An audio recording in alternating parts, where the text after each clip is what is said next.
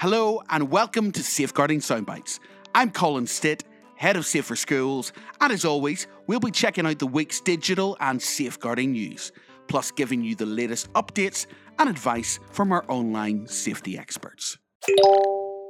Now, I wonder, have you ever heard of or even used Twitch, the online live streaming platform where people can broadcast themselves playing video games, going for walks, cooking, and well, just about anything you can think of, really. You might be wondering how it works. Well, people called streamers live stream themselves while viewers watch and interact with the streamer via chat. Twitch users can subscribe to their favourite streamers and donate money to them. It's a lot like following an influencer or a celebrity on social media, but the live element is what really hooks viewers in. The live streaming platform has an average of a whopping 103,000 live streams happening at any given time.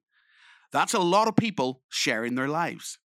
Although it is mostly used to watch gamers playing, the platform is also used for streamers to just chat to their viewers or take them with them as they carry out activities or go about their daily lives. But unfortunately, the live aspect of Twitch has brought problems and some safeguarding risks.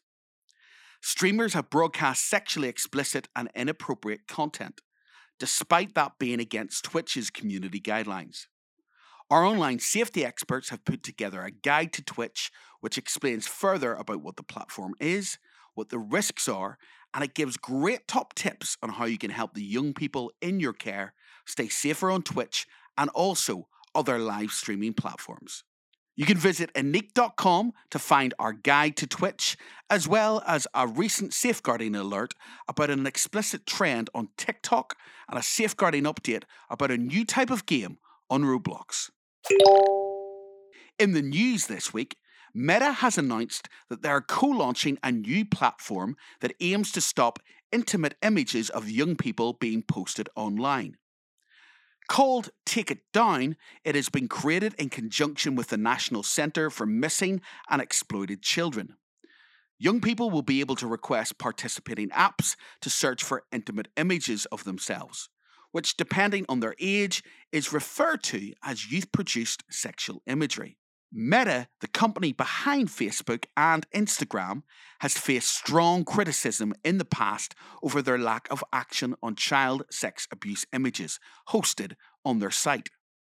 In 2019, the National Centre for Missing and Exploited Children received 16.9 million referrals from US tech firms of child sex abuse images, 94% of which came from Facebook.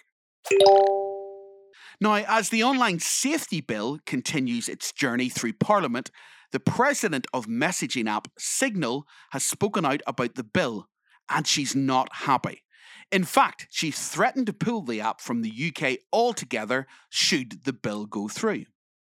Signal prides itself on its commitment to privacy, with no screenshotting of messages, no tracking, and no marketing. However, it's the app's end-to-end encryption messaging that brought about the president of Signal promising to 100% walk away if the bill comes into law. The online safety bill could mean that tech companies like Signal would be required to allow Ofcom to scan encrypted messages for child sexual abuse materials and terrorism content.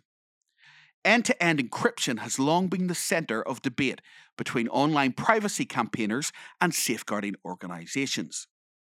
With the bill's details still being finalised as it passes through the House of Lords, it will remain to be seen whether it will signal the end of Signal in the UK.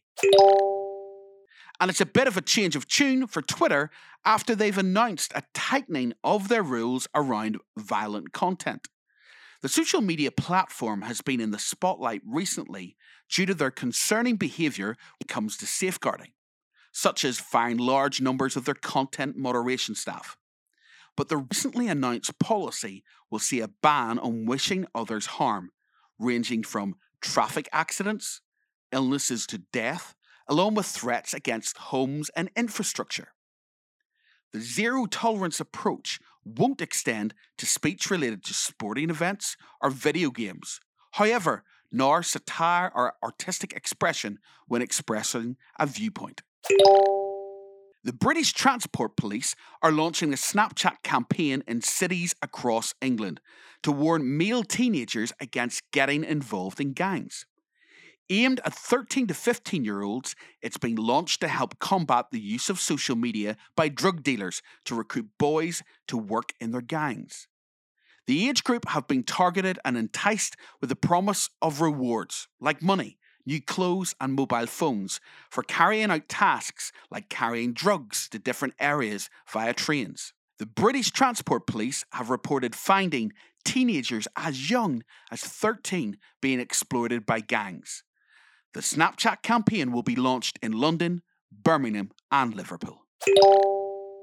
Some of the biggest platforms have announced new safety features to their users in this past week. TikTok has planned improvements to their screen time tool with additional options for users to trial. There will also be new default settings for teen accounts and plans to include more parental controls in the platform, such as customizable daily screen time limits and a schedule for muting app notifications. Snapchat have also announced that they are trialling the ability for users to pause their snap streaks. This is a big shift in one of their most popular features, as streaks are attributed to friends who have consecutively sent each other at least one message on the platform every 24 hours. It is thought that being able to pause streaks will allow users to improve their amount of screen time and decrease the stress a user might feel if they're unable to continue their streak for any reason. That's everything for this week's episode of Safeguarding Soundbites.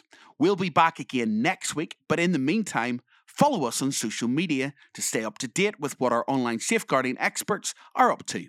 Just search social media for Anik Safeguarding Group. And we'd love you to share this podcast with your friends, family and colleagues so that we can help together keep the children and young people in our care safer online. Thanks for listening and stay safe.